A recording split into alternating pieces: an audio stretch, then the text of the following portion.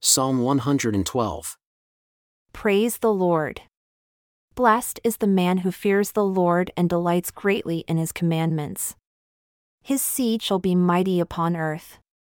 The generation of the upright shall be blessed, wealth and riches shall be in his house, and his righteousness endures forever.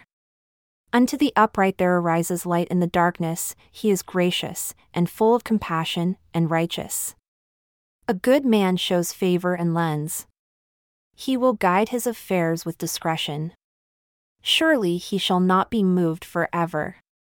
The righteous shall be in everlasting remembrance. He shall not be afraid of evil tidings. His heart is fixed, trusting in the Lord.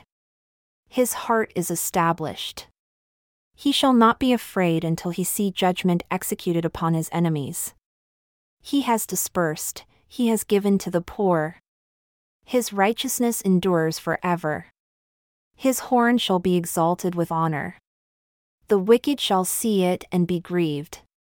He shall gnash with his teeth and melt away. The desire of the wicked shall perish.